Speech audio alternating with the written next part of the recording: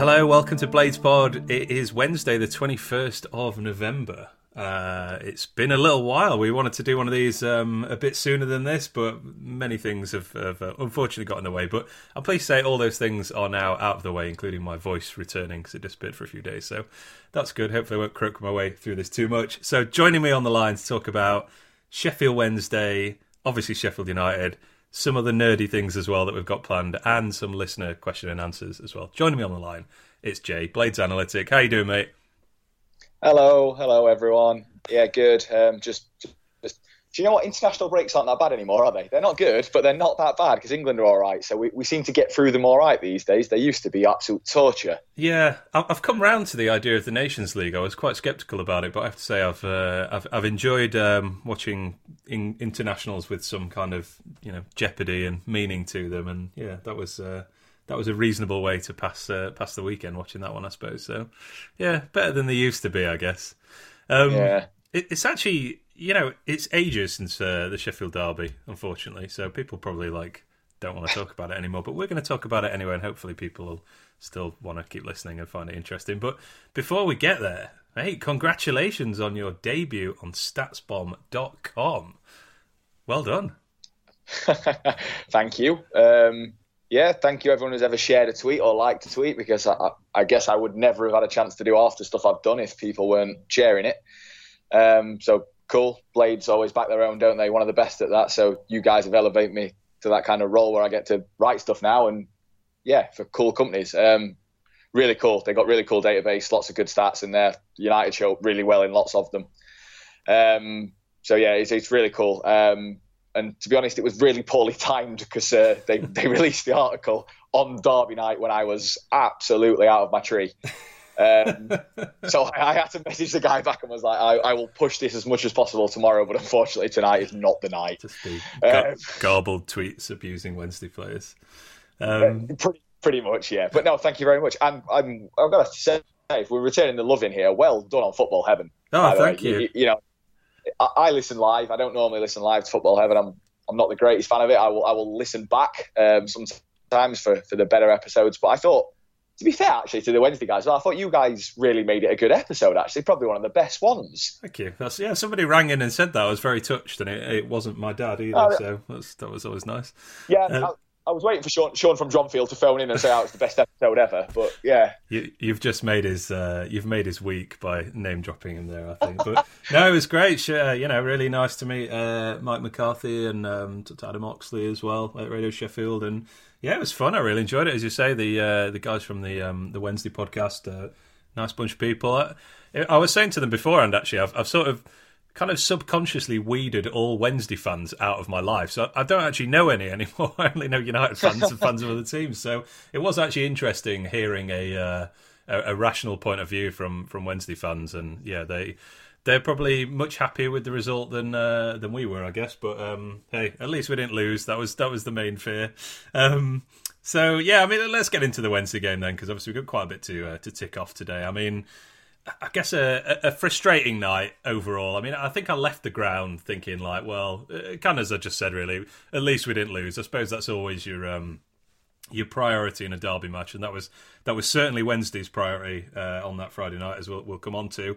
I mean, to be honest, I would say this was a better game than the previous one, the other 0-0 back in January, February.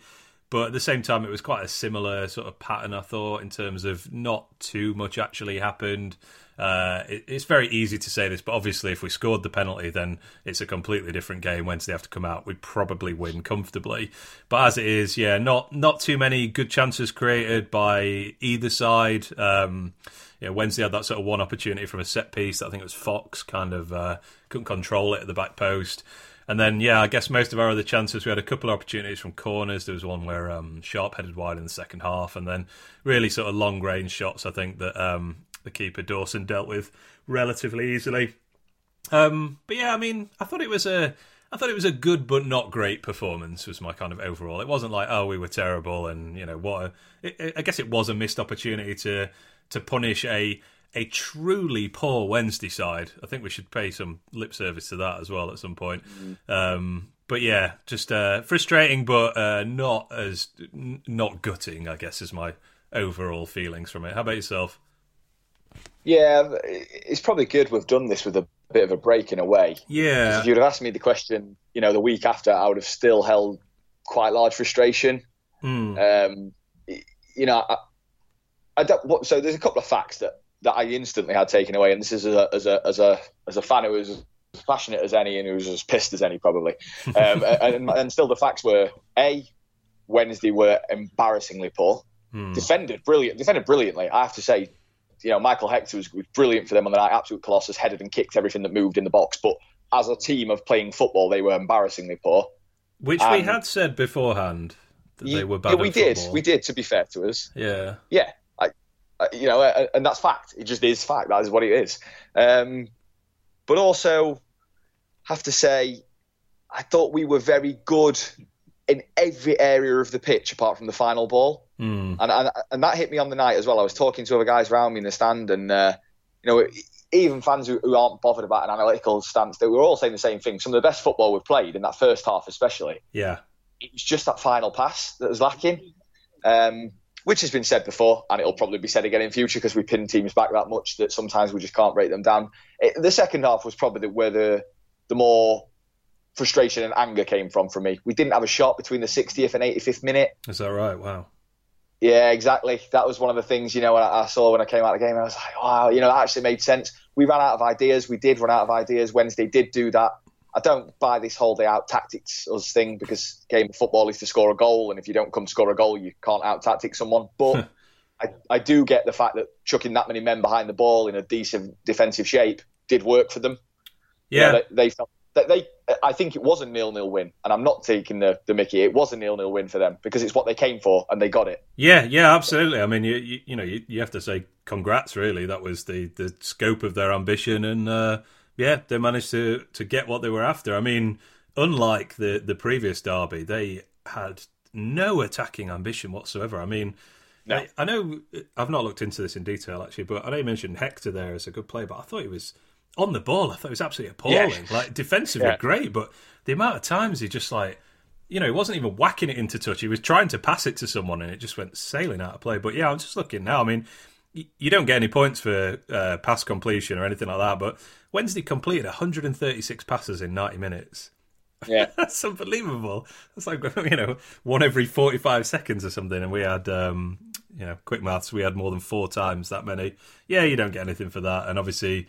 the other stat on there is one big chance each, the penalty for us and the Fox chance I mentioned earlier. But yeah, I guess that's pretty damning, that 60 to 80 minutes no shot stat. And I guess that's the point where you want somebody to either come up with a bit of magic or United to try and change something tactically. I mean, I guess we did try that slightly with Clark came on for McGoldrick, and I'm not actually sure how many touches Clark had, but he definitely was a menace. He won I think he won a couple of free kicks in dangerous places for us, and Wednesday were just trying to remove his clothing basically rather than actually trying to defend him. So I guess we did try that, but you could say, well, maybe that was a little bit too late in the day.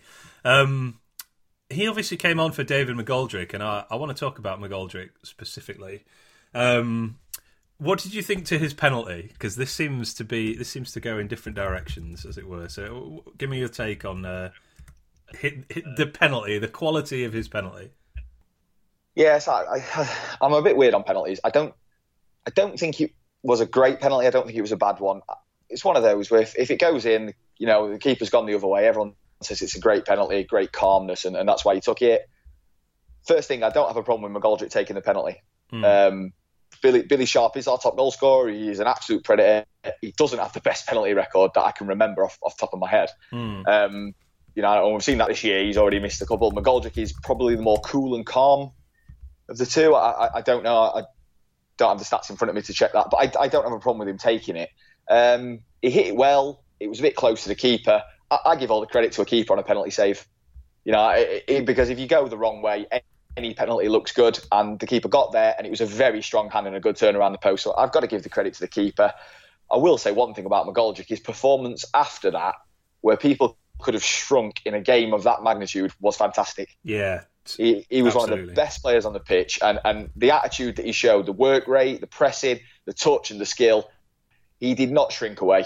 He didn't shirk his responsibilities, and no Blade should forget that. That penalty miss should be gone, because what McGoldrick provided in that game was some sheer class moments. Yeah, I have to say, like, with every passing game, as it were, that I see him play, it's just like, I love watching him play. He's so good at football. Like, it's, you know, he is like Duffy. Like, when he gets the ball, you just think, like, something cool is going to happen here. He's going to dribble away from someone, or, you know, just play an inch perfect pass, or he's just a really, really good player. A fantastic signing, really. I mean, I guess you could say we've been a little bit fortunate so far with his injury record. He's obviously not had to miss many games, but definitely. I was really, really impressed that he, you know, kept his head up, if you like, and continued to be really involved. I'm just looking at his penalty record now, actually, because I was thinking about this earlier, and it's okay. I mean, I don't know. I don't have anything to compare it to apart from Billy Sharp's, which I've also pulled up. So he scored in his career, and we're going back 10 seasons here. He has scored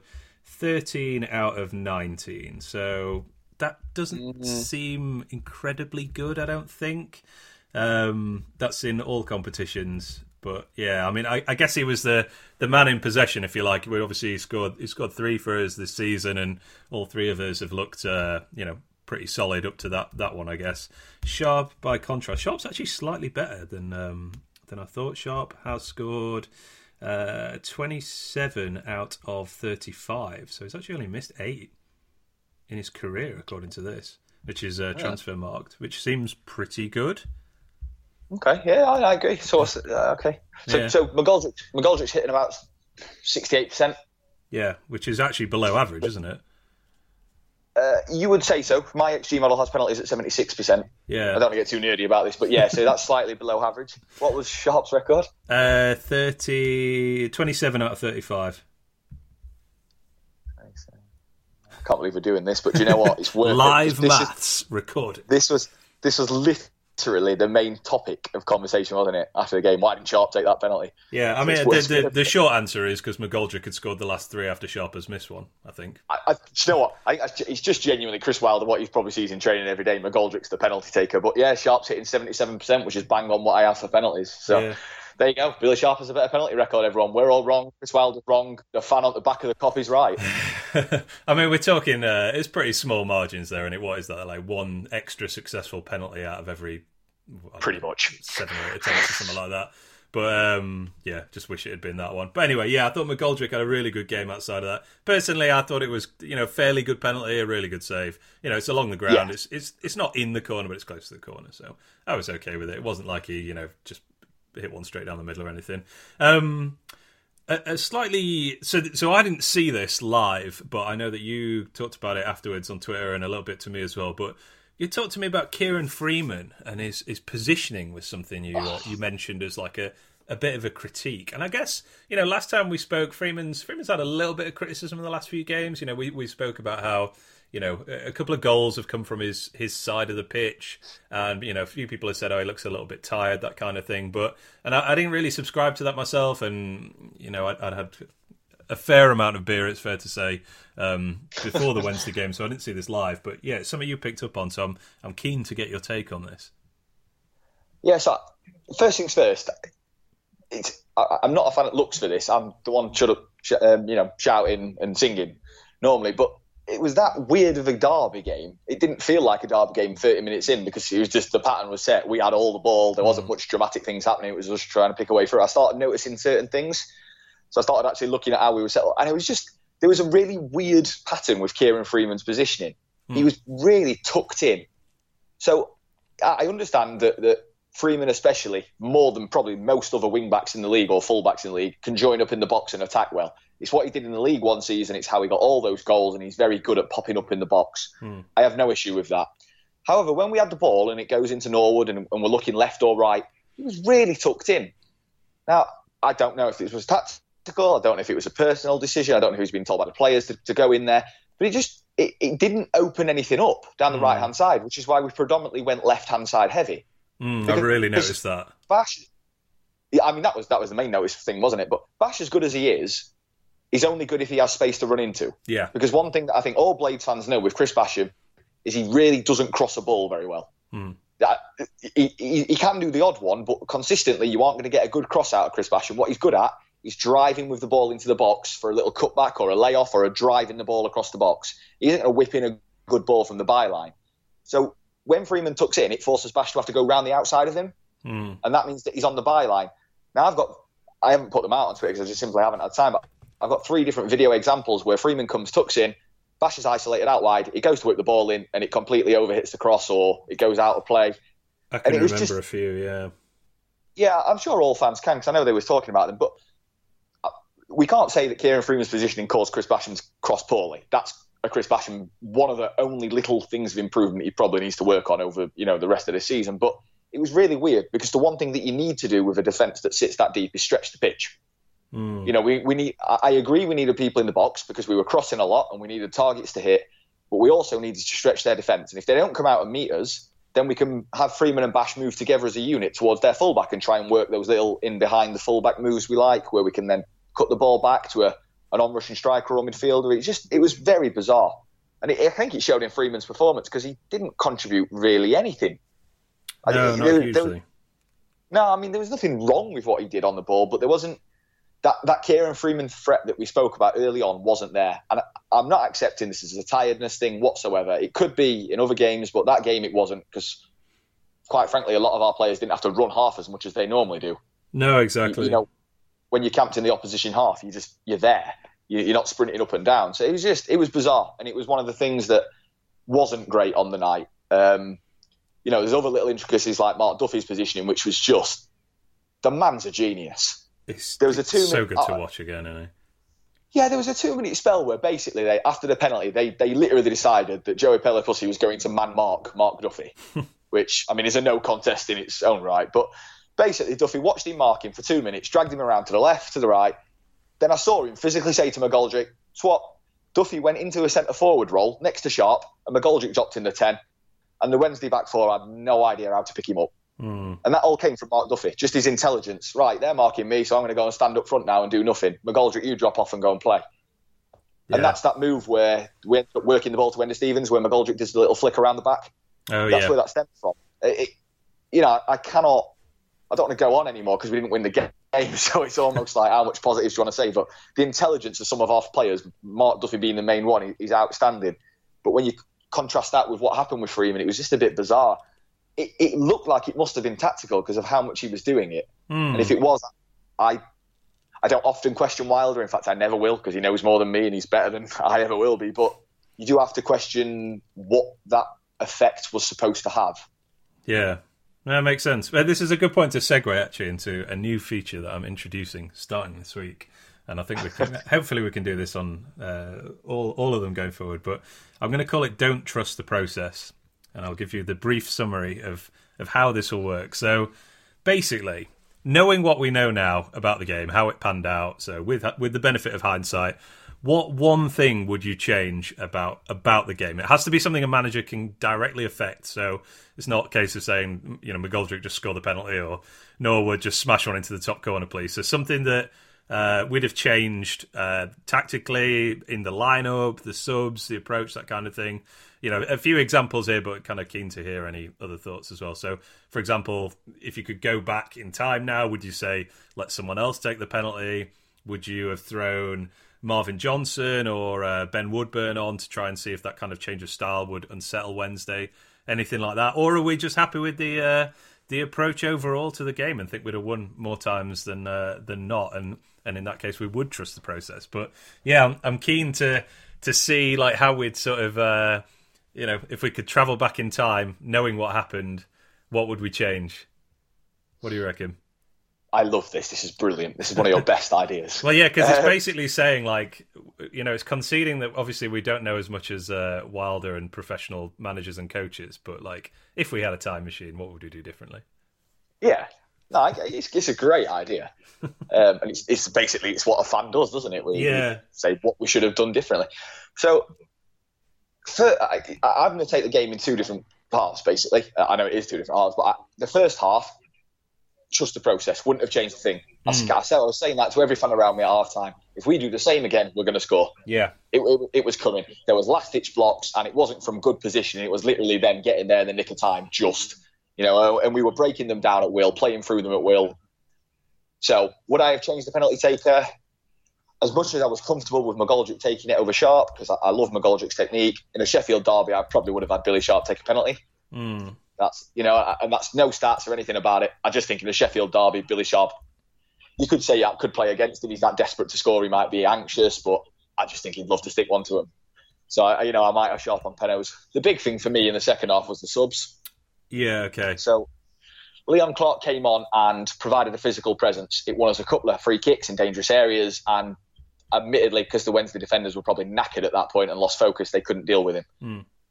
Would I have took off McGoldrick? No. But would I have kept on Sharp? Yes. I think I would have thrown all three on. Yeah, do you know, that did disappoint me seeing McGoldrick go off. I can only imagine he was tired, but I didn't see that watching myself. But yeah, that was disappointing. I would have kept all three on because in the last 5 minutes, Wednesday grew and had a couple of shots from around about the box. Nothing inside, nothing dangerous, but they did grow slightly when they brought, I think, Marco Matthias on. But there wasn't any threat coming, was there? No, I mean, I'm pretty sure that was largely from us giving the ball away on halfway or something like that. And then they just had a pot shot from 30 yards.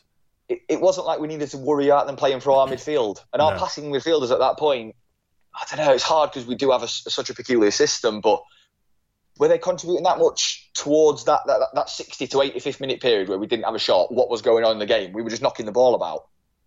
So I think just throw on all three up top. It's old school. It's almost Neil Warnock type still. I can't believe I'm saying that. But, Clarke is the physical presence, Sharp as a predator, McGoldrick just go and play wherever you want, basically. Go pick up the ball in areas and go and make Wednesday defenders make decisions.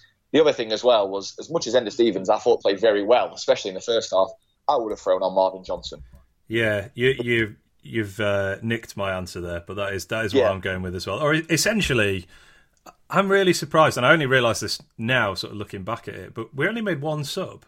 Yeah, which suggests that Wilder was happy with with how the game was going and felt that the goal was going to come. But yeah, as you said, no shots between those 20 minutes. At a late stage in the game, and it seems weird to me that we didn't use those subs. And yeah, we're pretty high on Ender's performance in the last 2-3 months of the season so far, I guess. But yeah, that does feel like you've got Johnson on the bench. You didn't have Woodburn on the bench, by the way. No. But yeah, that would have been a good one to chuck on. I mean, Marvin Johnson's no world beater, but he's somewhat different, isn't he? Just to just see what happens, basically. Like, I think certainly watching it in the ground, I felt from about sort of 65, 70 minutes, I was like, this is going to be 0-0, isn't it? Unless somebody does something ridiculous, it's just going to be 0-0 again.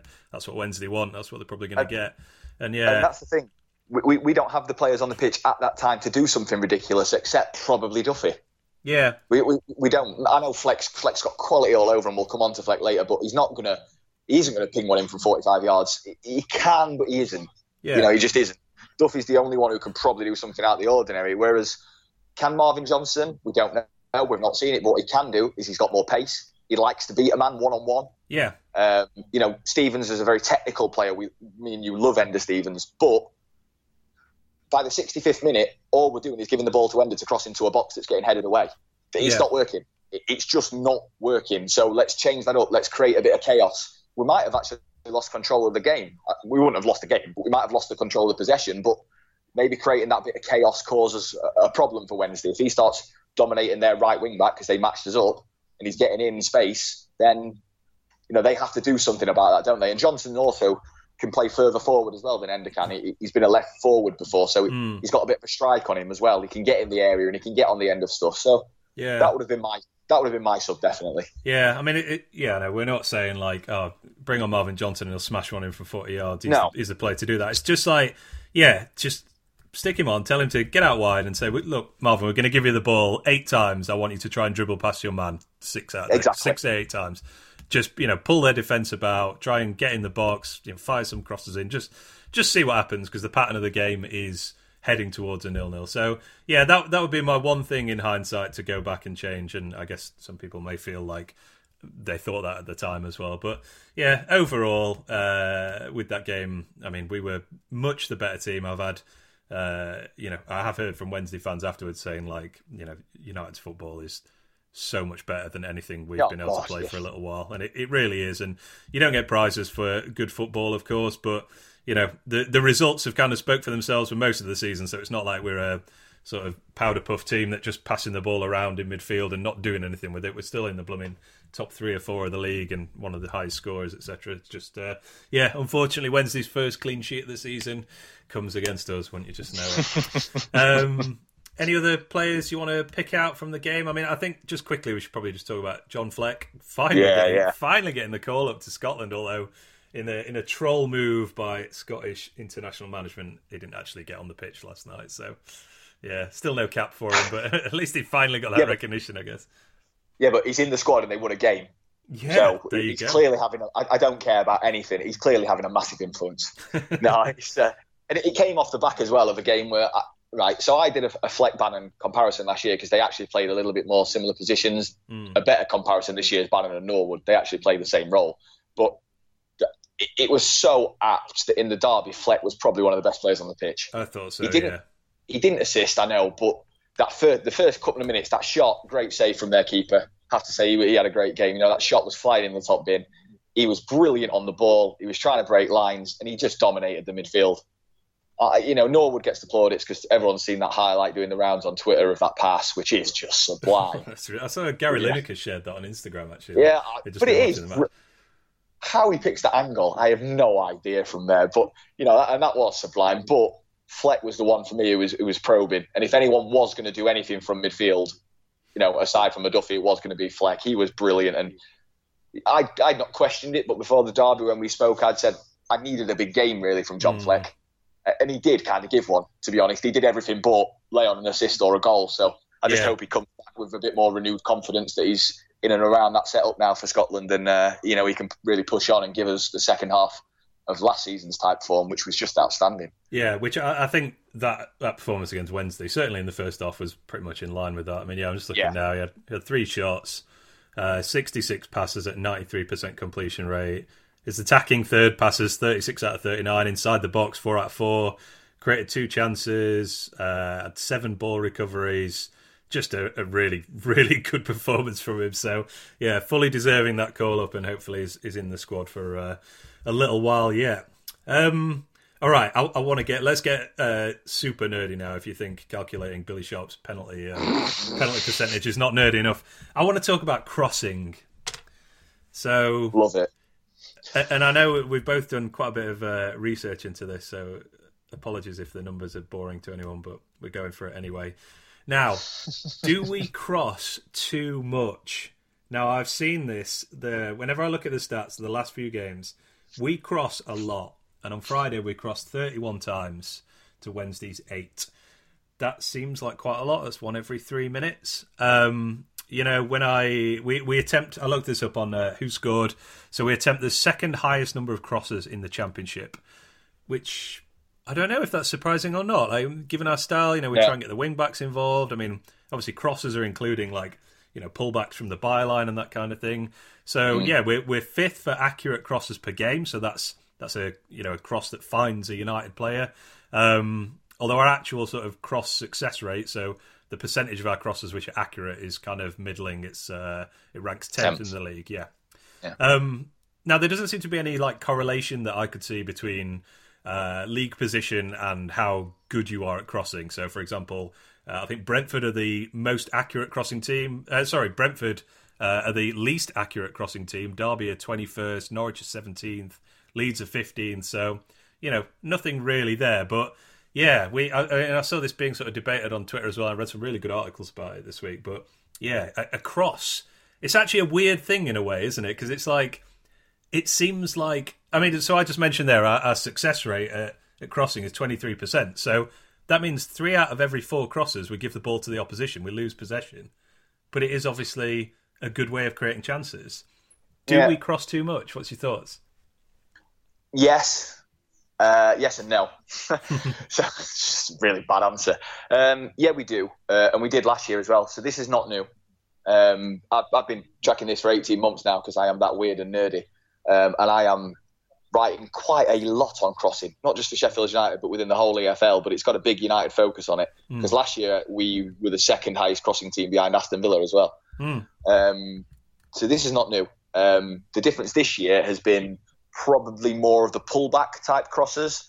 Now, your people who collect the statistics, so who scored, get theirs from Opta, so it's probably right. But basically, you could label a cross as a cutback, or sometimes it can be labelled as a key pass. That's a bit nerdy, but basically just giving a bit of context to what a cross is. This year we've played probably more pullbacks than crosses, which is why we've probably been had more success. And against Wednesday, we didn't have that option due to their kind of low block, narrow defence. So all the space was out wide, and it meant that we ended up whipping the ball into box. Fair enough. So the basic cross stats you went through there are spot on. And it kind of gives the impression of, as you say, we have a lot of whips, we play with a lot of whips, we put a lot of crosses into the box. Accuracy is a very, again, getting nerdy, I'm very uneasy on accuracy because all that means is it found a Sheffield United shirt. Yeah, which could then have just deflected straight to a defender and cleared it, etc. Yeah. I'm not going to steal your thunder. You're going to, because it's good work you've done, and I saw you've been talking to Stuart Reid as well, who I worked with before on a couple of pieces he did. I know you're going to get onto set pieces, and we're going to talk about accuracy there as well, which is we find Sheffield United shirts, but on crossing, do we find Sheffield United shirts, and does it actually mean anything? So we've generated 5.7 xG from open play crosses, right? That's out of 25.9 open play XG. So I'm just quoting decimal numbers here. No one's going to remember these. To put a bit of context to it, 22% of our whole open play XG comes from crosses. Okay. I would say that's quite average, if not high. So I don't have the full league table in front of me, but I looked at over a couple of teams from this. It's higher than, for example, Norwich at the top. It's higher than who else was higher than? It was higher than Bristol City. These are the teams I was just clicking on and looking at. It's higher than Leeds. It's lower, for example, than Aston Villa. So it does depend on the team style. It came out around about somewhere in the top 8. So actually, is our crossing worthwhile? Yeah, we're creating good chances from it. We've created the joint 7th most chances in the league from open play crosses. So again, that top 8. So do we cross too much? I think yes. I think there is times where we do not need to cross. However, I think that's a separate argument because I think sometimes we cross when the options have been exhausted. And that was what we saw against Wednesday. When all the play around the box had not quite worked, we got it out wide. We played and played and played. The fans were getting not frustrated, but were getting kind of antsy to get it in the box. And we just end up whipping a cross in as a last-ditch thing. That's when we're not effective. We're effective when we have worked the ball specifically to the out wide area and we're not on the touchline, but the wing backs or centre backs have got space to drive into and whip a ball in. Think Blackburn away, perfectly good cross. Stevens had space, drove into it, whipped the ball in, sharp on the back post. That is how you set up a crossing opportunity. Against Wednesday, it was all because everyone was in the box and there was no other option. So I think it's contextual, and I think it's hard to kind of define analytically, but we are good at setting up chances from crossing. We cross a lot, probably too much. It's more about the situation where we cross from, and against Wednesday it was poor situations. That's the best way to summarise that. I guess there's some game state effect here as well, aren't they? Obviously, we've been very successful so far this season, so we have come up against teams who've played quite defensively against us. Obviously, Wednesday, Hull as well, off the top of my head, I guess, and so that kind of clogged the middle and meant that we have had to try and cross the ball more, I suppose. So yeah, there is definitely some other factors there, I suppose. I mean, you mentioned set pieces there as well. So yeah, this is something I think it's Peter Nelson asked us about on Twitter the other week as well. Yeah. So I did have a look into this as well. So and dug up some stats that I wasn't totally aware of. So yeah, we are number 1 in the league for accurate corners per game. So again, corner that finds a United player. That's largely a product of winning so many. I think we win the most amount of corners in the league this season. I know we were second to Brentford last season. And yeah, we're third in the sort of percentage of corners that finds a United player. So we're very good at winning corners and very good at finding our players from them. But our actual conversion rate of goals from those corners is below average. So this is from Stuart Reid, who you just mentioned, who's from the Wing on Twitter. I think he's I should have checked this beforehand, but I think he is a set pieces consultant coach type person. Yeah, he's done. He's trying to get in the pro game. He's done club work. He's a very, very good person. Follow him on Twitter from the wings. He's a really good guy. He talks good sense about football in general, but his set piece stuff is some of the best out there. Yeah, absolutely. Well, he chimed in with this nugget that I wasn't aware of. So United are 17th in the league in terms of percentage of goals from our corners, or sorry, percentage of corners that lead to goals, 1.47%. So essentially, about not much more than 1 in 100 of our corners will lead to a goal. The league average is not hugely higher than that. It's 2.7, so call it 3 in 100 leads to a goal. But yeah, we're 17th in goals from corners, which is not very good. We are very good at getting shots from set pieces. We're just not good at finishing them. So let me just quickly pull this up, because I was looking at this as well. So this is again from Who Scored, and it combines set pieces overall, so it's not just corners. And yeah, we average a shot from every 4.2 set pieces, which is 8th best in the league. So yeah, we're very good at getting set pieces. We're good at having shots from them, so we're pretty accurate, and we create shots from them, but we don't actually score that many from them. Is that just bad luck, small sample size, or is it poor finishing, or both, or what? What's your thinking? Yeah, so it's a really hard one again to contextualise, but it's two things for me. Poor finishing is definitely a thing. So against Wednesday, you saw Sharp's header in the last 5 minutes. Might not have, if anyone can't recall it, from the corner. It was a big chance. It was a high XG rated chance for a header from a corner. It's never going to be massive, but it was quite high. He's 7 yards out, centre of the goal. We've seen recently O'Connell against Wigan, missing from about 3 yards out. Egan's very good at winning the ball, but directing it towards the goal, he looked really good at earlier on, but at the minute he's just kind of getting his head to it and it's spooning off and going play. Basically, we're very good at winning the ball, but in terms of attacking it, we're not. That comes from timing, or it comes from the runs they're making, which is obviously where Stuart makes his money, because I guess what it comes down to is, are we focusing enough on the 1% in terms of set piece kind of movement, delivery and routines, considering how many we get? I had this argument last year with a lot of fans, and it wasn't me saying anyone's wrong, but so corners alone, everyone focuses on corners because the old Sheffield United thing of we never score from corners. Like you said, them percentages there. Yeah, so we are quite low, but what is the actual difference? It's probably about 2 goals at this point. Yeah. Admittedly, if one of them is the derby, we win 1-0, everyone's ecstatic, but we're not behind the curve here by a massive amount. No. It's just more the fact that overall, because we get so many, could we do more? Yeah. And I think that's where the thing comes from. In this modern day age of analysts for absolutely everything, and at championship clubs, they do have resource to do this kind of thing. Could we do more on set pieces, like we did in Wilder and Neil's kind of first year, where we become more accomplished at creating opportunities from them? We are creating decent XG from corners as well. So the delivery's there. Norwood generally puts in a good ball. We often get on the end of it. So there is going to be an element of luck in that. There's also going to be an element of timing. I do think we're better than last season from what I've seen just from the eye test. I do think there's more work that could be done. That's the best way I can answer that. We could be better at corners and set pieces, but we're nowhere near as bad as last season. Yeah, I guess that's a really good point, actually. That which I'm sure the management are looking at. That United, the last 2 seasons, the way that we play, we win an absolute shed load of corners, more than any other team. Basically, Brentford are the only ones that are close to us. That's a big opportunity. If you're saying, through the season we're going to win, I don't know how many corners. I think we're averaging 8 or 9 a game. Can't be bothered to do the maths on that. Let's say it's 500, just for argument's sake.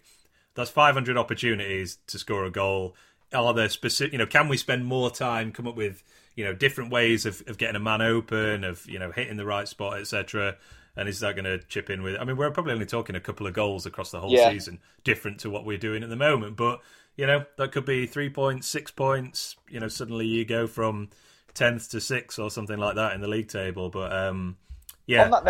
On that note, though, so if we count, so that O'Connell one, especially, that should have been a goal. Yeah. Right. He's 3 yards out. He's got a great contact. I'd say slightly unlucky because he was falling away and he's actually got a good header. But that should have been a goal. And I can probably think of one more Egan one where it should have been a goal. I'm trying to remember the game, but I can certainly picture in my head the header. I'm not There's one against Norwich. Yeah, I know he scored against them, but I think he missed one as well. Yeah, I think that might be the one. I can't remember the opposition, but I can see the header being about 6-7 yards out, and it being a decent chance. Now, overall set piece goals, that would put us on 8 goals, which would be the joint third most in the league. Yeah. So super fine margins. Exactly. So we could be better, but how? We're saying could we do more? On routines and movement. Of course you could. There's always more set piece work that could be done. It's why people like Stuart exist. It's why Liverpool have got a throwing coach. It's why Leeds had a set piece analyst just last year. Everyone's looking for 1% margins to increase set pieces because they're such a big part of the game. But we are probably 2 goals away from being one of the better teams in the league at them, technically. Yeah, no, definitely. I mean, I looked at I looked at the average number of set pieces needed to score a goal in the Championship this season. It's 51. United are averaging a goal every 50.5 set pieces. So it's pretty much bang average. That's 14th best. And yeah, it's weird, as you say. It's such fine margins. I mean, look at Villa. Villa average a goal every 26 set pieces. Millwall 27. That kind of makes sense. But Middlesbrough are actually quite rubbish at it. They a goal every 81 set pieces, which is 20th best. Do you know how many goals Swansea City have scored from set pieces so far this season? Yeah, 1. Do you know how many set pieces they have had so far this season? Probably not a lot. 303. That's a fair amount. Which, They've had a lot of free kicks then. Which I think is near the top of the league. It's like the top 6 or 7. So they've had over 300 set pieces and scored 1 goal. So basically, if you're a Swansea fan and your team gets a corner, it's a good time to nip to the toilet. You're probably not going to miss too much. Yeah, and just add some context there, because I've seen fans saying, do we need bigger players or whatnot? So Bolton, I don't have the per set piece goal thing there. I just looked up basic set piece goals because we've done a lot of research for this pod, so I've got a lot of other stuff in there. But Bolton have only scored 3 goals from set pieces. Yeah, they are 89 set pieces per goal. Just got the in front of me. That's Bolton, who pretty much their whole game is based on getting the ball into the box for big men to head it. That's a Phil Parkinson style. So it's not a big man thing. We've got good attackers of the ball in Egan O'Connell. We're certainly better this year for Egan. We have better delivery with Norwood. We're about there. A bit of luck, a little bit more work on it. As I say, I think it's more the key kind of things of how do we get those men open. So I'm happy with the delivery. I'm happy with the headers of the ball we have. Can we do those little intricate things where we can give Egan the free header? Yeah. And that's the one really. And then when we get the free headers, we have to score them. That Jack O'Connell chance was like 0.68 of an XG, which it's nerdy almost to say a penalty.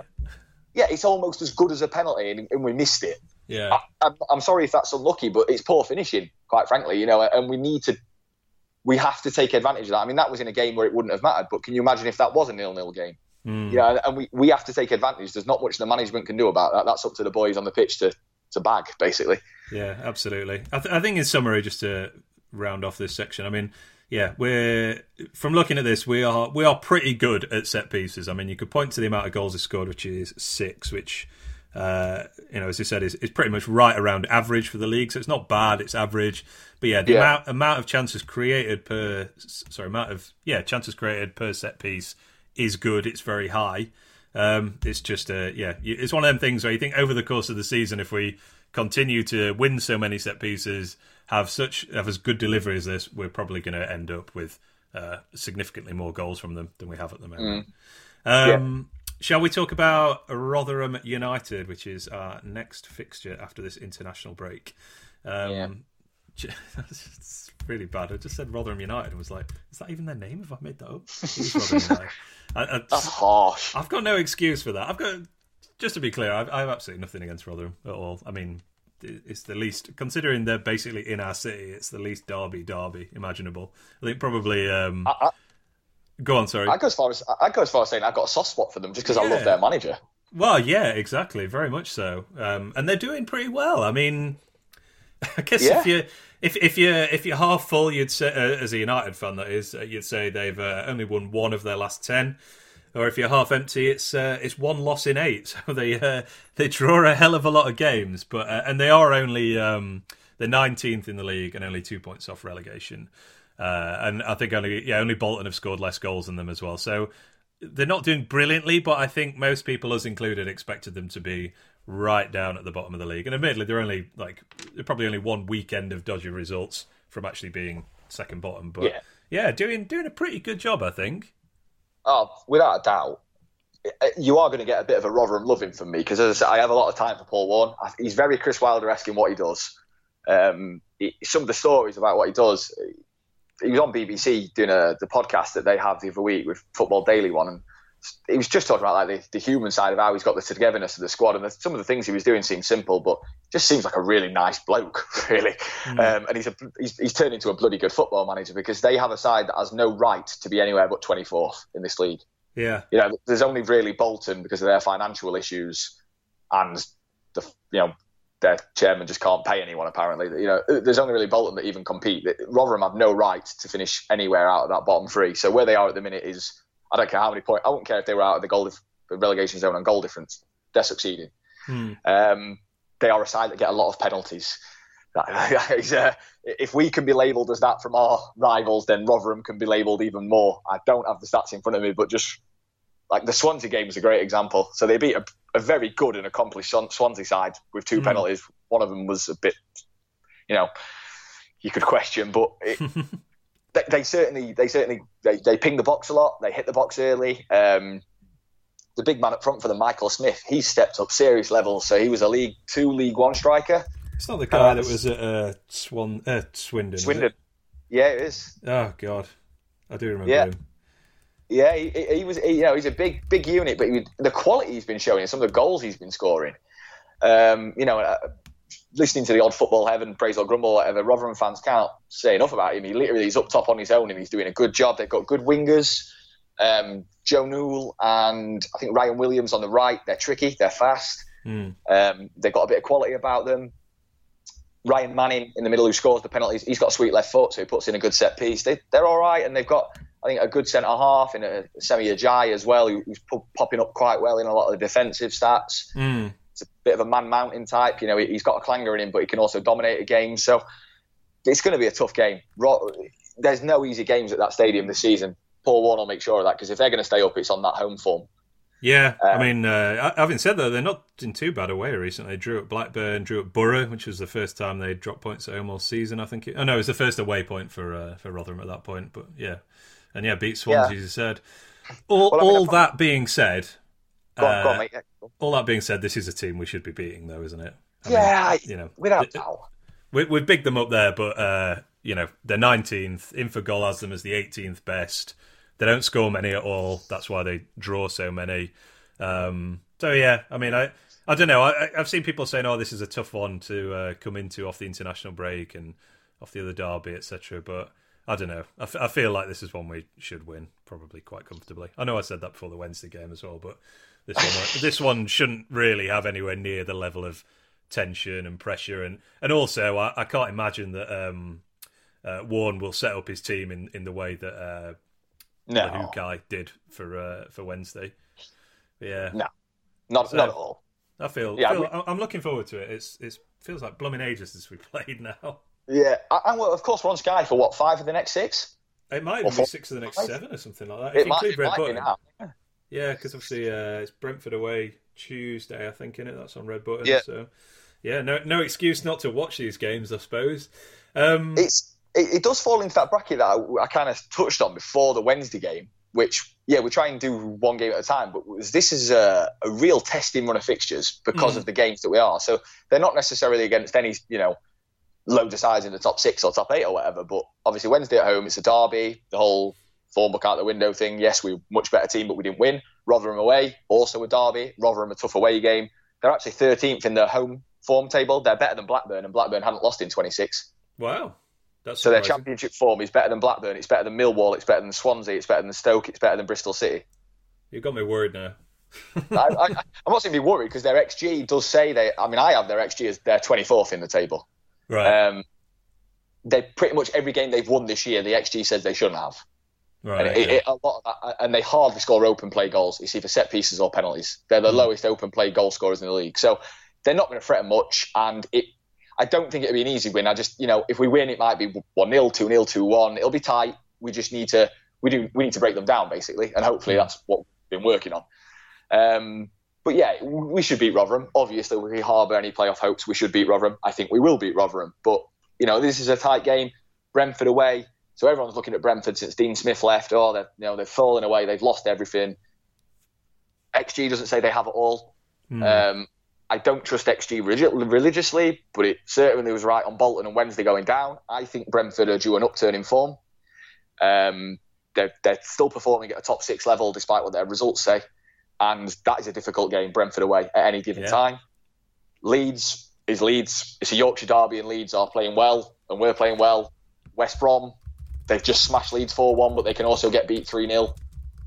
Who knows what West Brom are going to show up, but with Dwight Gale and Rodriguez, it's tough. This is a real testing run of games. And if we come out of this with points, up to Christmas, we keep saying it, but I will be comfortable that we're going to be there till May if we come out of this run of games with enough points to keep us in and about top 4. I think that's pretty fair. I'm just after that West Brom game, which I'm really looking forward to, by the way, that should be a cracker. I know we're a good almost a month away from that one, but looking after that, we have Ipswich away, Derby at home on Boxing Day. That'll be a good rematch. Blackburn at home, Wigan away, QPR at home, Swansea away, tough game, Norwich away, tough game. And then Bolton at home, and there's points there, isn't there? It does feel, without being arrogant, and you never know how football's going to go, but there's some winnable games in there, definitely. I think that bookmakers would probably agree with that. It's quite interesting as well. Just last point on that. We like Infogol stuff. I know I do my own stuff, but we like Infogol stuff, and they've just tweeted out this morning. I don't know if you've seen it. The kind of next run of 6 fixtures. Yeah, I for did each actually. Championship club based on XG, and ours out of the top 6 is technically the easiest run. So despite on paper some hard games away, home, XG doesn't really count that in if you're not looking for it. But we technically have an easier run than many other members of the top 6. That's what they're predicting. So I think we forget that, don't we? We just look at our own fixtures and don't think actually other teams have to play other hard teams as well. So it's unlikely that they're going to win 6 games in a row or anything like that. Yeah, exactly that. And this is the Championship this season, isn't it? More generic pods like Not the Top 20 touch on it all the time. If someone hits the top spot, they lose it the next week. It's just the Championship. No one is going to run away with this league. It's all going to come down to who's there at Christmas, what happens in January, and who sustains that form to the end of the season. So, you don't want to look too far ahead because we're just doing a game at a time type thing. But this run of fixtures for me is testing. The run after that, which you've just gone through, there's points available there. Rotherham's a big game because we need them 3 points because we haven't actually won in 5. So, what, at Rotherham? Sorry, we've only won 1 in 5. I meant to say we've only won 1 in 5 now. So, you don't want that to become 6. You don't want that to become another game we don't win because then the pressure starts hyping up when you're playing Brentford, Leeds, and West Brom. Yeah, jeez, is that right? It doesn't feel right. I'm sure it is right, but it doesn't feel like we've only won 1 game in 5. But you're right. I'm pretty sure that's right. 2 in. Yeah, no, you're right. If you go back to Derby loss, Stoke draw, Wigan win, Forest lost, Wednesday loss. Yeah. Before that we were rattled off 4 in a row. So. Yeah, which is great. And that's fantastic. I'm okay with only winning 1 in 5 because that happens in this league sometimes. It's more picking up the points where we're losing games and winning the ones we should. That's the big thing for us. Definitely. Do you want a slightly worrying stat for ahead of the Rotherham game? Go on then. So there's been 2 international breaks so far this season, not including the one we're in at the moment. United, coming out of those international breaks, lost to Bristol City, lost to Derby. We're 0 for 2 coming out of international breaks. However, I think you could probably chalk that up as 2 tough away games. Bristol City were high up in the league when we played. I think they might be 3rd when we played them. Obviously, Derby were up in the top 6 as well.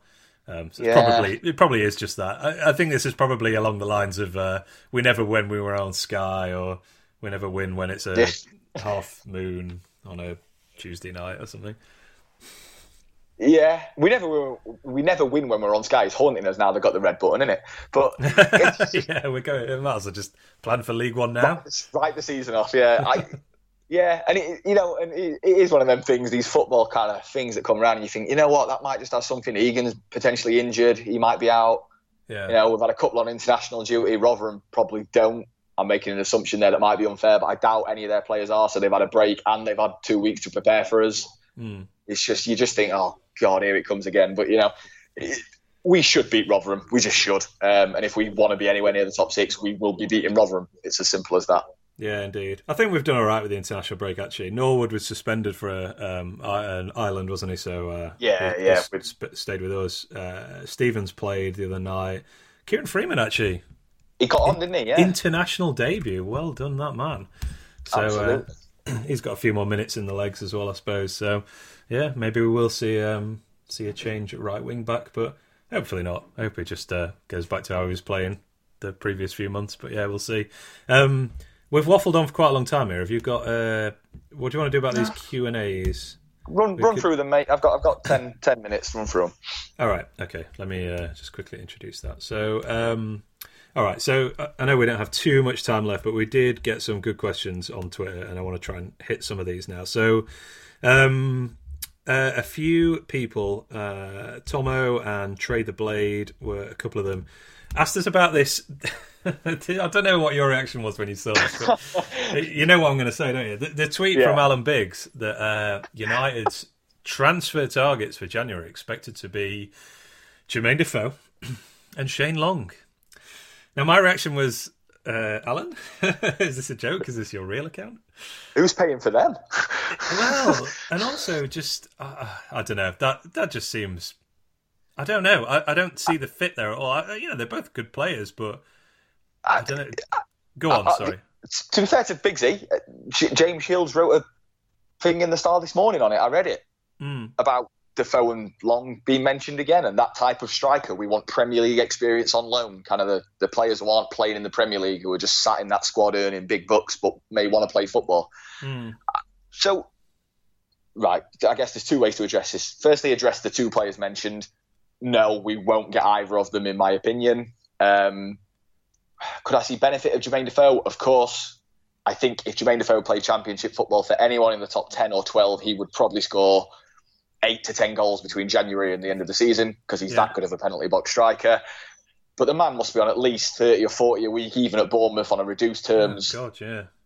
The only thing I could see happening there is he is literally just sitting there amassing money because they are playing so well that he's not getting games. He's down the pecking order behind quite a few, actually, not just behind one. Perhaps because of the whole Brooks thing, we might be able to get a bit of a deal where we cough up quarter of his wages just to get him playing. I don't know. And Bournemouth did a deal just to offload some wage. I really can't see the Shane Long one. Yeah. He is on a big contract at Southampton. I'm sure he is. He doesn't play a lot. He's behind again quite a few, but he does play some games, and managers tend to like Shane Long for some reason. He runs a lot, he's got a lot of pace, and he's very good in the air, but his goal record is abysmal. Absolutely abysmal. I feel like he had one good season with Southampton, maybe. I'm looking now. It's 20 goals in 122 games. It's all in the Premier League, I guess, but yeah. But 1 in 6. He scored 13 goals in 2015-16 and hasn't gone past 5 since then, or only one other time. I remember him being good at Reading. The thing with Long is he brings you so much more because he runs channels, he's got pace, he's got strength. For a small guy, he's really good in the air. He's got a great lead. He adds a lot to a side. He would run channels, he would add pace, which is something, yes, a lot of fans say we need, and I kind of agree with to a certain extent. But we're on about the fact that we need to have a clinical striker, and we're on about bringing someone in who's probably on 60 grand a week. Maybe we're paying 20 of that, 30 of it, I don't know, that scores 1 in 6. I don't see the value in that. People are comparing it to the Mitrovic loan, but Mitrovic had a record at Anderlecht that was and also a completely different player, like a real physical focal point player. Yeah, for a team that were a passive creative team but were lightweight. Yeah, and that's what he was. Now we would benefit from a Mitrovic if we had the money. Don't get me wrong. Unfortunately, there probably isn't one out there. I can see more links coming up again as we get closer to the time with Sam Gallagher because he's literally not playing games of football. And he is a young physical presence who can run. Again, not got the goal record, but he's on a cheaper wage. We couldn't quite afford it in the summer, I don't think. But maybe now things are different because he's literally sat there doing nothing but earning money. And I think more and more you see more players go out on loan following that Callum Wilson, that Harry Kane thing of going out on loan to the Football League and trying to get games to get yourself in the Premier League. So perhaps that's one that would be a bit more realistic. I don't know. Look, I don't know United. I don't know what the money is on offer. I'd be shocked if we signed Jermaine Defoe or Shane Long. I guess I'd also be a little bit disappointed in a way that was how we were choosing to kind of use our resources. I mean, we have quite an old, not an old squad, but an old strike force. Certainly, they're all in their 30s, and obviously we're only talking about loans here. But if we're going to be spending that much on someone who's 35, however old Defoe is. I'm hoping he's older than me, hopefully. 36, I think. That's good. I feel better. Then, yeah, I just think, like, can we use that on, somebody that's going to be our player for, like, the next 3 or 4 years? I mean, I'm going to tie this question into one that I think it was United Eye on Twitter lobbed at us, and then Luke Prest, Phil Ridley, and a few others kind of chipped in with some really interesting takes on it as well, which was, what do we actually need? Like, what is our plan B? Was kind of the discussion, and it sort of stemmed from, do we need this big striker, the kind of target man that you can chuck in basically say, stand on the penalty spot, we're going to load the box, and hopefully break down a team like Wednesday, who admittedly we don't come up against very often, I guess. I mean, for me, it'd be great to have another striker, particularly a younger one, and someone that is a proven goal scorer, I guess. But I don't see that as like the answer to what we need to unlock a team like Wednesday. We need more Mark Duffys, basically, don't we? More creative players who can kind of keep creating chances for our strikers, who finish at a reasonably good rate at the moment. I think Sharp's ridiculously high, even with a couple of misses recently. So yeah, I don't know. What was your thoughts on that? I mean, neither Defoe or Long fit that profile whatsoever as like your plan B. I mean, that just seems like more of the same, to be honest, both of those players. I completely agree on Defoe. He's a fox in the box striker. Now, if you get Jermaine Defoe, everyone would be excited, me included. But yeah, he's Billy Sharp, but probably, I can't say he's better now because I don't know, is the honest answer. He's better than Sharp on past record, isn't he? Because of the level he's played at. Yeah, that's what he is. Question. Like, Shane Long will run all day. He's athletic. He's got a lot of pace. He runs channels all day. And as I said, he's got a good leap, but he's not a hold-up player. So he can win a ball in the air, but he's not a hold-up player. But he'll run channels. It comes down to this whole thing, doesn't it, of what style we play, and do people think we need a plan B? So I saw someone making some really good points, and I wish I could remember who it was. They made some really good points, but the output of their points was so bad. And the points were, what United need is either A, not a Hansen, but that Hansen type, that someone you can throw on, the big physical presence who, when we are just crossing the ball in the box, we've got a focal point and we can play knockdowns too, who Billy can come around off, who Fleck and Freeman can buzz off. But they also need to be able to run a bit, with a bit of physical presence, kind of like Clark did against Wednesday, someone who can come on and be a battering ram, but who's got a bit of pace and power. Now, the output of that is a £30 million striker. I was going to say, is Pele still playing? Yeah, Roberto Firmino at Liverpool then. Is that what I'm asking for? Romelu Lukaku, that's what that striker is. Yeah. It doesn't exist. So do I think there's players who we could get as strikers who could do a job for us? Yes. Sam Gallagher would do us a job. He's a big physical presence. He did okay in a very poor Birmingham side last year. He can run as well. I won't just throw names aimlessly out there because we've not been linked with them. I think there's some players in League One at the minute who would be of interest to us. Carlon Grant at Charlton is a physical, fast striker. Don't know. Josh Maja is a very fast striker who can score. So you've got some options there in League One where they may not have been last year, because Jack Marriott was always going to go for millions and millions. What do we need for plan B? You know where I sit on this, because me and you talk about it all the time. Apart from we need Luke Freeman, we need another Duffy. Because Duffy gets tired, Duffy gets man-marked, Duffy isn't that dynamic in the fact that he can skip by a player, but he doesn't quite have the pace or acceleration to drive on. We need someone who can take a player on, who can drive into that space, break lines, basically. If we put balls in the 6-yard box, to our strikers' feet, they tend to score, especially Sharp. So we need another creative influence. I want another forward too. I think Wilder wants both in January. What's available, I just don't know. We're not in that world, so we don't know. But I would say more a physical presence than pace for me, because it looks increasingly like Leon Clark is going to have limited minutes. And the minutes that he does have, he's not having time to impact a game. So I don't think our style necessarily suits pace. I would like more pace, but I don't think we're going to be able to buy that in January because people aren't selling that. Yeah. Do you know what I mean? If you're going to buy pace like a Josh Maja from League One or like a Carlon Grant, you're probably paying 2 or 3 million for an unknown product. Yeah. No, definitely. I know what Wilder's doing. We're in January. If we're in the top 6, we've got 6 months to get to the Premier League. Gamble. He's thinking, does Jermaine Defoe or Shane Long get me 10 goals? I don't care about the wages. The board can sort that. Do they get me goals? Do they buy me a plan B to score an equaliser away at Norwich if we need one? I get the plan, but no, they're not the targets. No. Yeah, I'm pleased to see you're as thrifty as me when it comes to United's money, United's metaphorical money. Yeah. All right, you got time to hit one more? Do you want to pick one? Yeah, so I've got them up in front of me. So yeah, let's do I really like. We'll do the subs one another time. So Joseph Clift, we will answer your subs question another time because I want to dig into let's that. Do that on the next research. One. Yeah. I quite like Kieran Gray's one. Yeah. Which is, guys, I'd love to hear an analytical slant on what areas we could find the most value in-house improvement.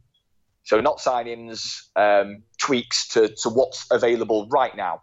So we all talk about plan B, and everyone's plan B is to buy a fast or big striker or Luke Freeman. What outside of that can we do? And he mentions Norwood playing further forward, which I completely understand the logic on. I wouldn't do.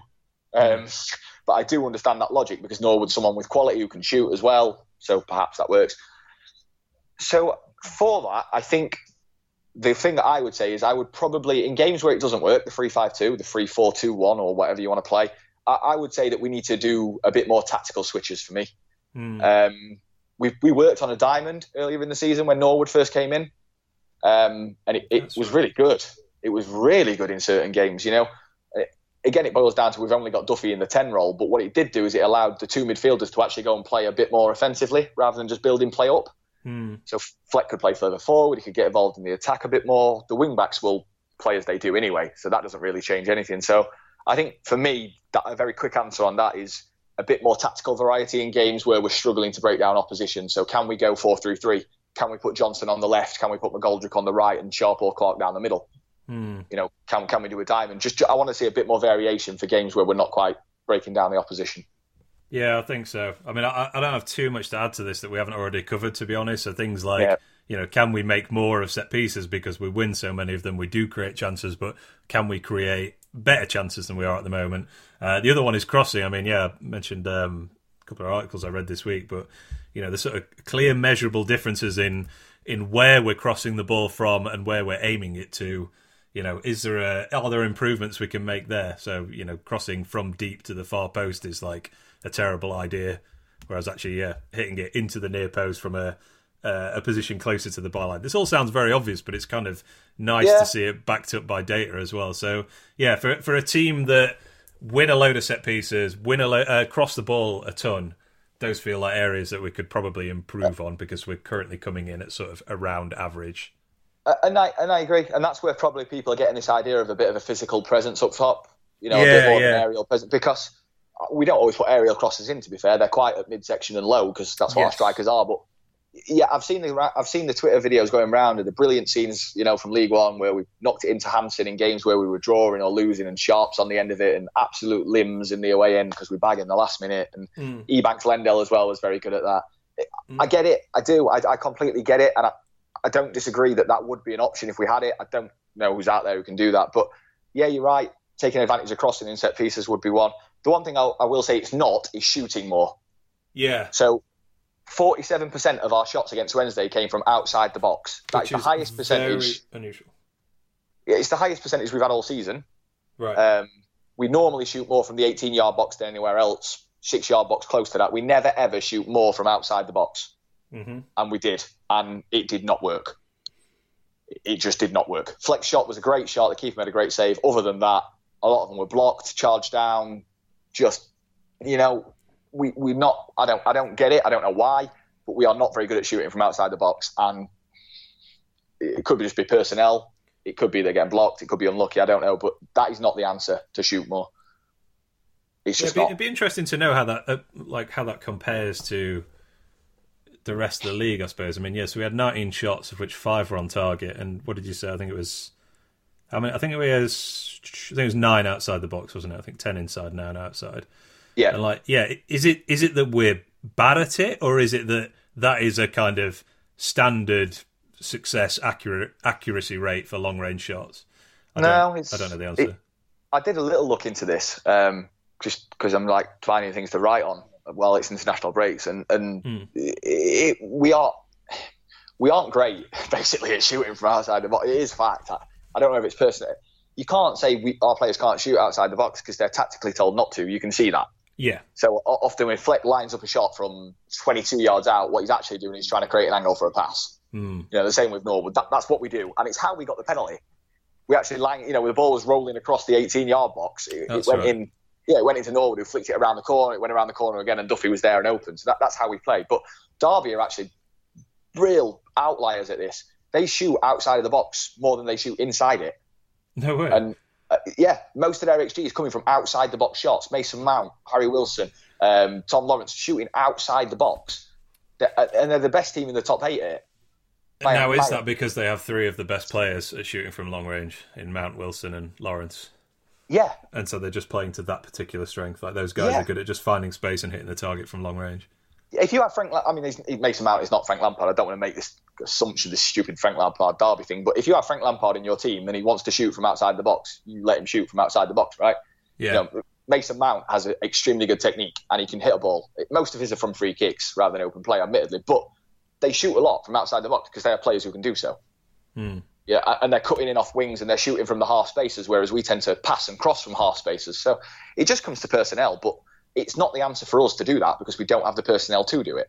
I'm not saying don't ever shoot. I'm just saying we should always have the pass as the first option, and if the space is there to shoot, do take it. Norwood and Fleck should probably be better at shooting from outside the box than they are. Yeah, I guess this is where I can't remember whose question this was. We were circling back to it, but about it was Kieran Gray as well. Yeah, it was part of the same question about having Norwood further forward, and yeah, I guess that's part of it, isn't it? That he does play deep. Is pretty rare. He's in a sort of shooting opportunity from open play.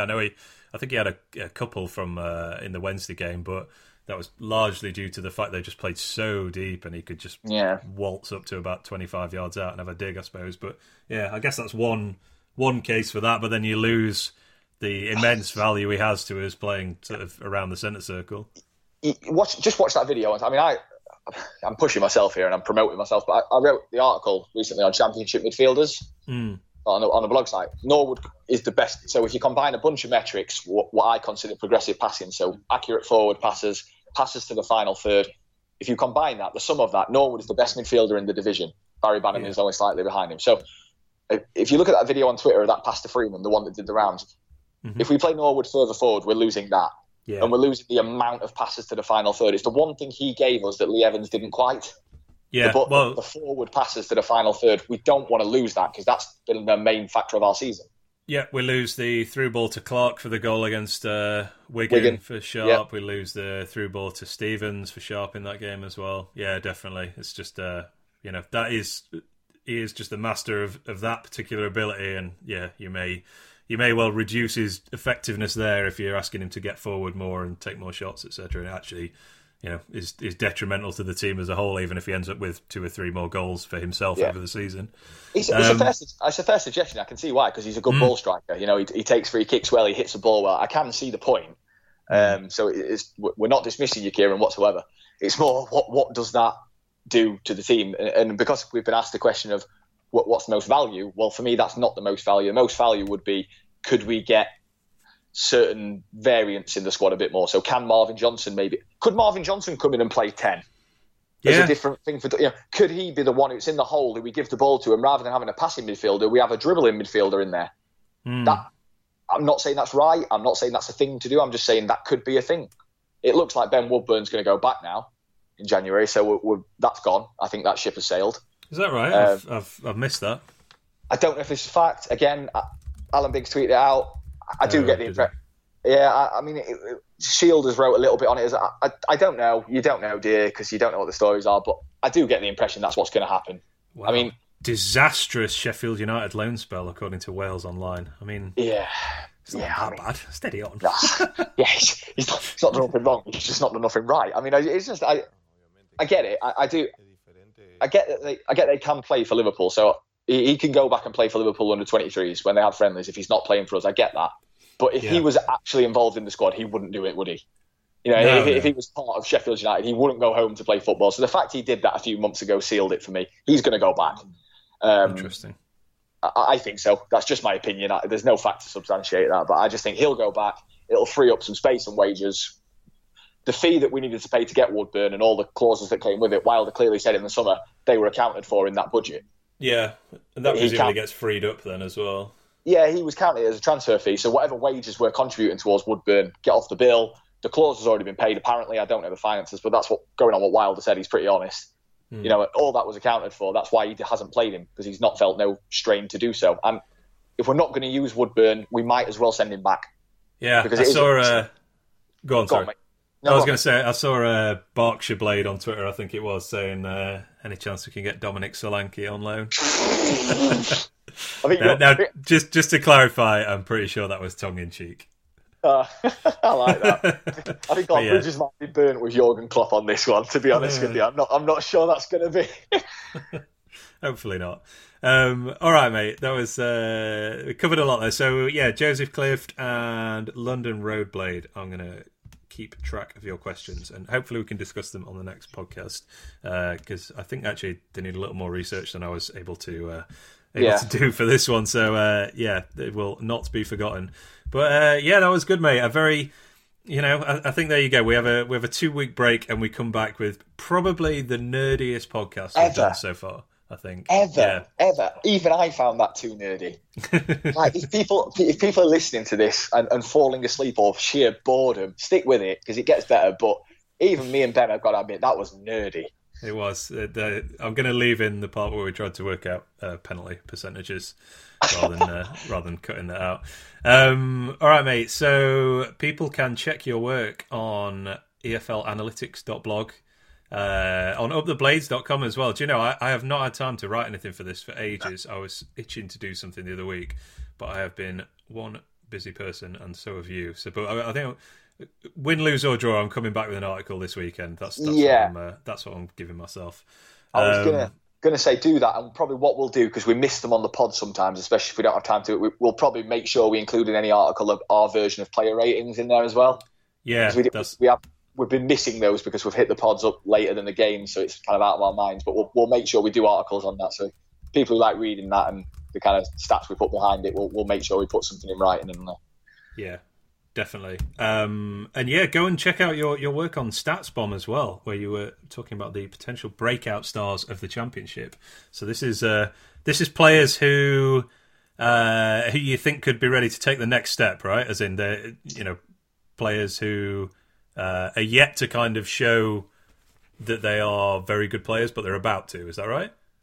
It kind of, yeah. It's players who last year were either under the radar or not in the championship at all, but who so far this year on the numbers look like they are going to be stars of the future. So not just this year, that they've got potential to continue that for numerous years. There's obvious names in there. Unfortunately, no United players because my remit was under 24. Mm-hmm. We don't really have anyone. Dean Henderson is good, but he's not statistically the best goalkeeper in the league, so I couldn't really include him. Other than that, there isn't really anyone there. Jack O'Connell could have done defenders, but it's decent. But there's players in there like Jayden Bogle at Derby, who when we came up against, I thought he was very good at right back.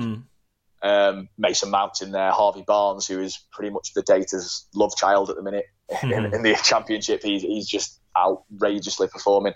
It was cool. It was pretty cool. People who don't know what StatsBomb are, if you like me and Ben, you will like StatsBomb, basically. They are, apart from Opta, they are now the kings of data, and they love the EFL as well. They've got this weird thing where, a bunch of very clever American people who write really well about football seem to love the EFL and the variance and chaos it throws up. So they're definitely worth a follow. They tweet out good stuff, and they'll be doing more and more, and hopefully I'll do more for them. The CEO, if I've got his name, his role right, used to be at Brentford, right? It's Ted. So I never know if it's pronounced Knutson or Knutson. So confusingly called themselves Mixed Nuts on Twitter, which leads me to think it's Knutson. But presumably you know the guy a bit better than I do. So can you go ahead? I've got to be honest. I only have very, very small interactions with Ted on Twitter. My interactions with a good guy called Mike Goodman, who came from American sports Twitter to kind of football sports. But United fans out there, we've got this impression Americans are some of the cleverest people out there. We haven't had a chance to touch on it, but this whole story about United using Harvard students that came out of the Sheffield Star, this is where this kind of thing stems from. American economics guys and data analytics guys are some of the best in the world, and they're in American sports, in ice hockey and basketball, and they're bringing those concepts to English football. And if you think that can't be done, well, XG comes from ice hockey. Yeah. So XG is not a football concept. It has been bought from ice hockey over the last 10 years.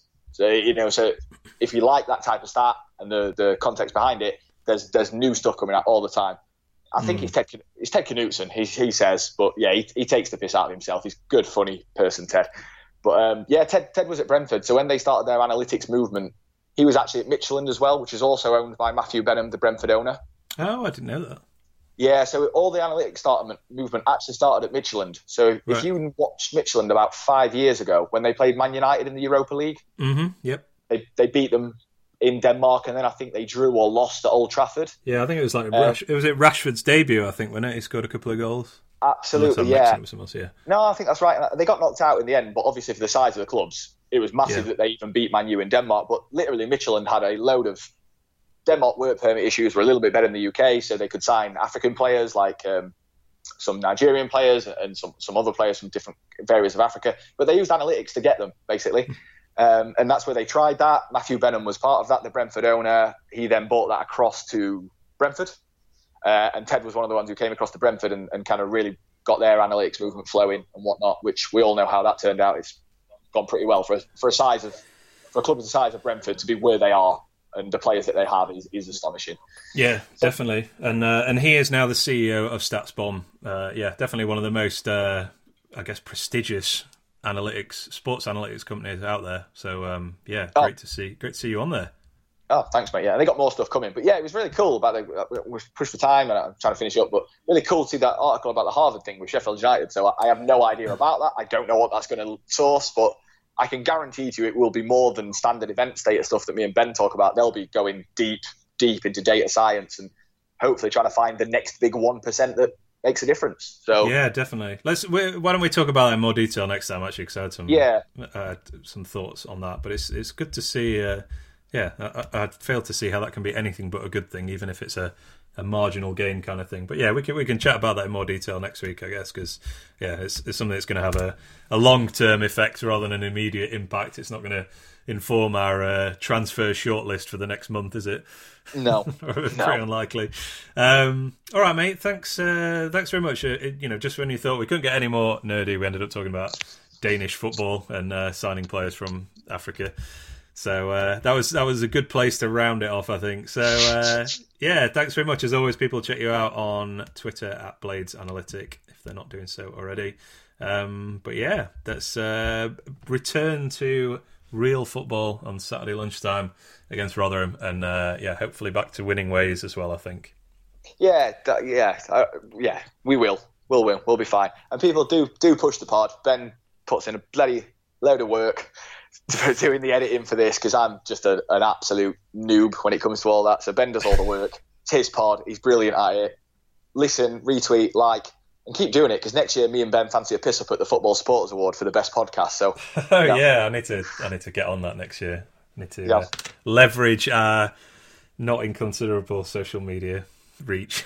Yeah, it's not that considerable. Let's just see what free nights out we can get on behalf of the FSF Federation. And we'll share the love around. But yeah, cheers, mate. Thanks for that. All right, nice one, pal. Have a good rest of the day. I will speak to you later. See you, mate. Cheers. Bye bye.